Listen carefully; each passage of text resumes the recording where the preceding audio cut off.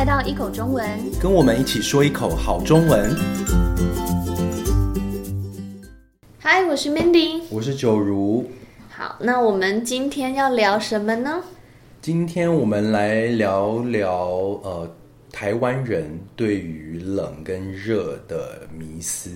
迷思哦，那迷思的话就是英文的 myth， 对。可是中文要不要说明一下？就是你就相信了，你没有去查资料，你没有去找答案，但是因为大家都这么说，所以我也就相信了。哦，所以就是一个大家都这么说，然后我并不确定是怎么样，可是我就照做的一件事情。比方说大家都说长得帅的人人缘比较好，这不是真的吗？但是有可能是一个迷思啊，或者是很多啦。好，我们今天谈的这个为什么会有这样的迷思呢？我之前看过一个频道，一个网络上面，一个韩国人，他就说，他们也是亚洲人哦，但是他一直不能理解为什么台湾人还有中国人也是啊，为什么这么喜欢喝热水？你喜欢喝热水吗？我自己不喜欢热水，我不喜欢。对。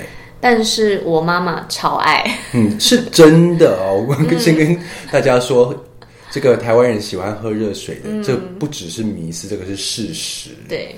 但是我们为什么会这么爱喝热水呢？就是因为有一个迷思啊，我们觉得热的东西、温的东西对健康比较好。对啊。所以你去餐厅吃饭，你可能会拿到热茶。对。或者是你跟他说，我要一杯开水，他给你一杯热水。对啊，我记得有一次我跟我妈去爬山，那中间爬到山上就很渴嘛，我说妈有没有水？她说有，我背包里面有。会拿保温杯是不是？对，我妈就拿了一个保温杯，然后里面的水还是温的，不是温的。滚烫的，那保温杯的效果还很好。滚烫是什么意思啊？滚烫就是 boiling hot。对，因为水煮到沸腾了，煮到最后它就会滚，所以我们就说这是滚烫的，对，冒烟的那样。所以我不敢相信，就是台湾人对热水的喜爱，就像我妈妈居然把热水，这已经不是喜爱，这是一种执着。对，执着是什么意思啊？就是很 obsessed。对，你不愿意放弃的一个想法。那为什么会有这样子的执着啊？我觉得就是从这个中医的角度来看，我们有谈到说，这个一切的这个病源都是从病源是什么？就是生病的起源根源，就是会造成病从哪里来？对，就是会让你生病的原因都是因为你的身体太冷了，有很多寒这个寒冷的寒是不是？有一个寒气，跑到你的身体里面。对，那寒气透过什么样的方式进到你的身体里面呢？喝冷的水，冰冷的水，没错，或者是吃一些特别的食物。这个比较特别哦，就是在这个华人的文化里面，食物也有被分类不同的属性哦。是。有热的，对，有温的，有凉的，有寒的，大概有4种5种这样子。有哪些是热的？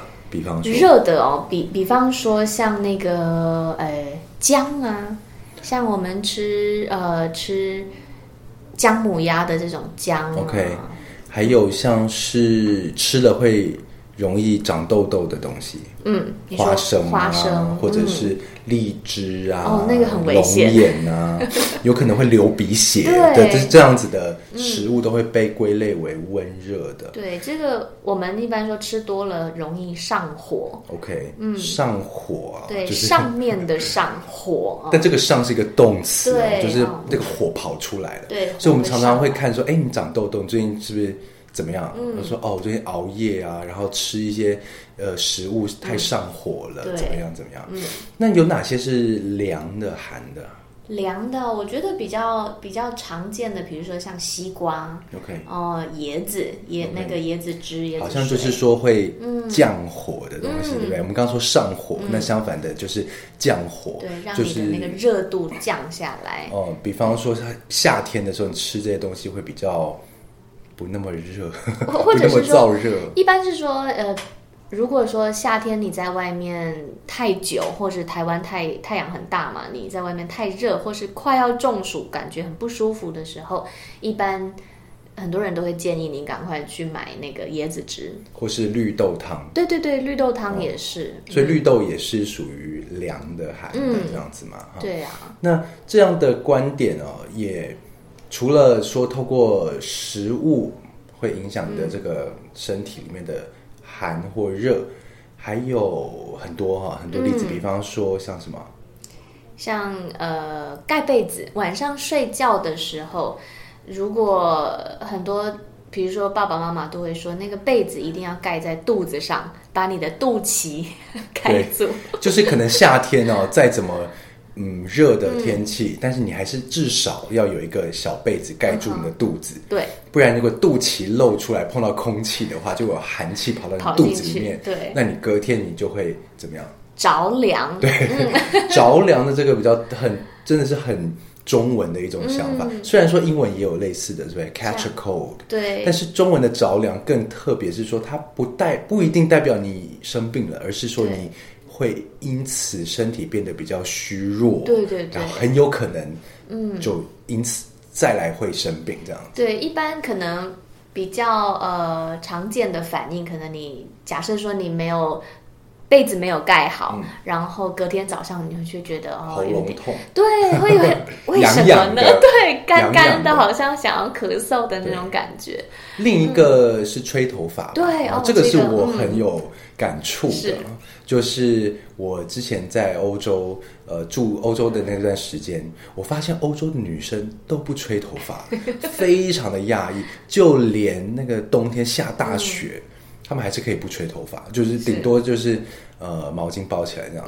因为在台湾我们觉得怎么样，就是头发没吹干会着凉，而且是头痛。而且这是我自己有切身经验的，真的我们说切身经验，就是你自己好像你真的发生过，你自己可以很清楚的感受到那样的感觉。对，那如果今天头没吹干就去睡觉。或者是吹到风，我头一定会很痛很痛很痛。对，我常吹头发这件事情，我真的是非常不喜欢，因为我觉得很累，手很酸。因为女生头发很长，要吹很久。我小时候曾经为了不想要吹头发，所以就请我妈把我的头发剪掉。OK， 那也好啊，也好，比较方便一点。是。那说了这么多关于这个我们对于冷跟热的迷思，它到底是真是假？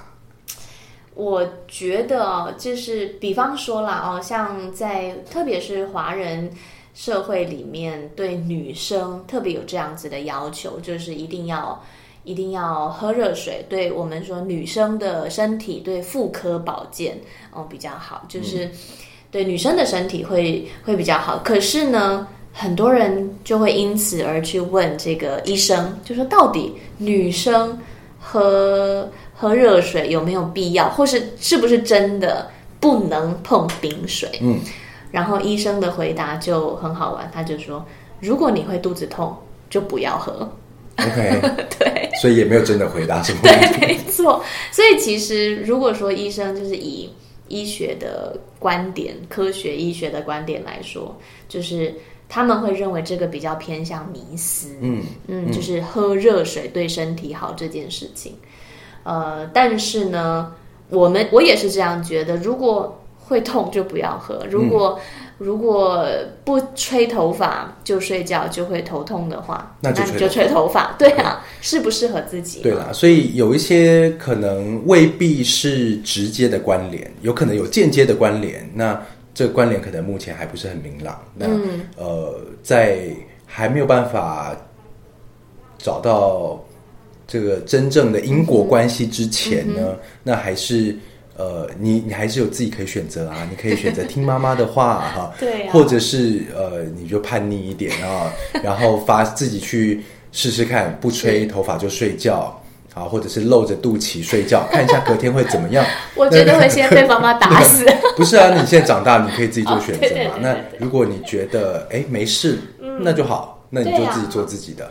所以现在其实台湾也慢慢的在改变了，所以未来会不会还有这样的迷思呢？也不知道。对啊，那个如果说像外国朋友们，你们如果来台湾朋友提醒你，或者是台湾朋友的爸爸妈妈提醒你，要多穿一点，要盖被子等等，你就跟他说谢谢，就当做是一个好玩的文化点就好了。对啊，对啊。那这个也帮大家说明一下啦，也不是所有的台湾人都100%的相信这些迷思，我们也是会去讨论，我们也是会去深究这个背后的一些，比较多是习惯嘛，对，大家都是把这个当成习惯了，没错，对啊。OK，好了，今天我们就聊到这边。那有什么特别的想法，或是你还听过什么有趣的迷思的话，也可以跟我们分享哦。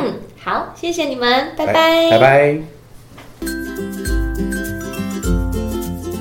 If you like this episode, please subscribe to our channel and share it with your friends. Don't forget, you can find the full text and more information on our website. Thank you, 谢谢你们。下次见，拜拜。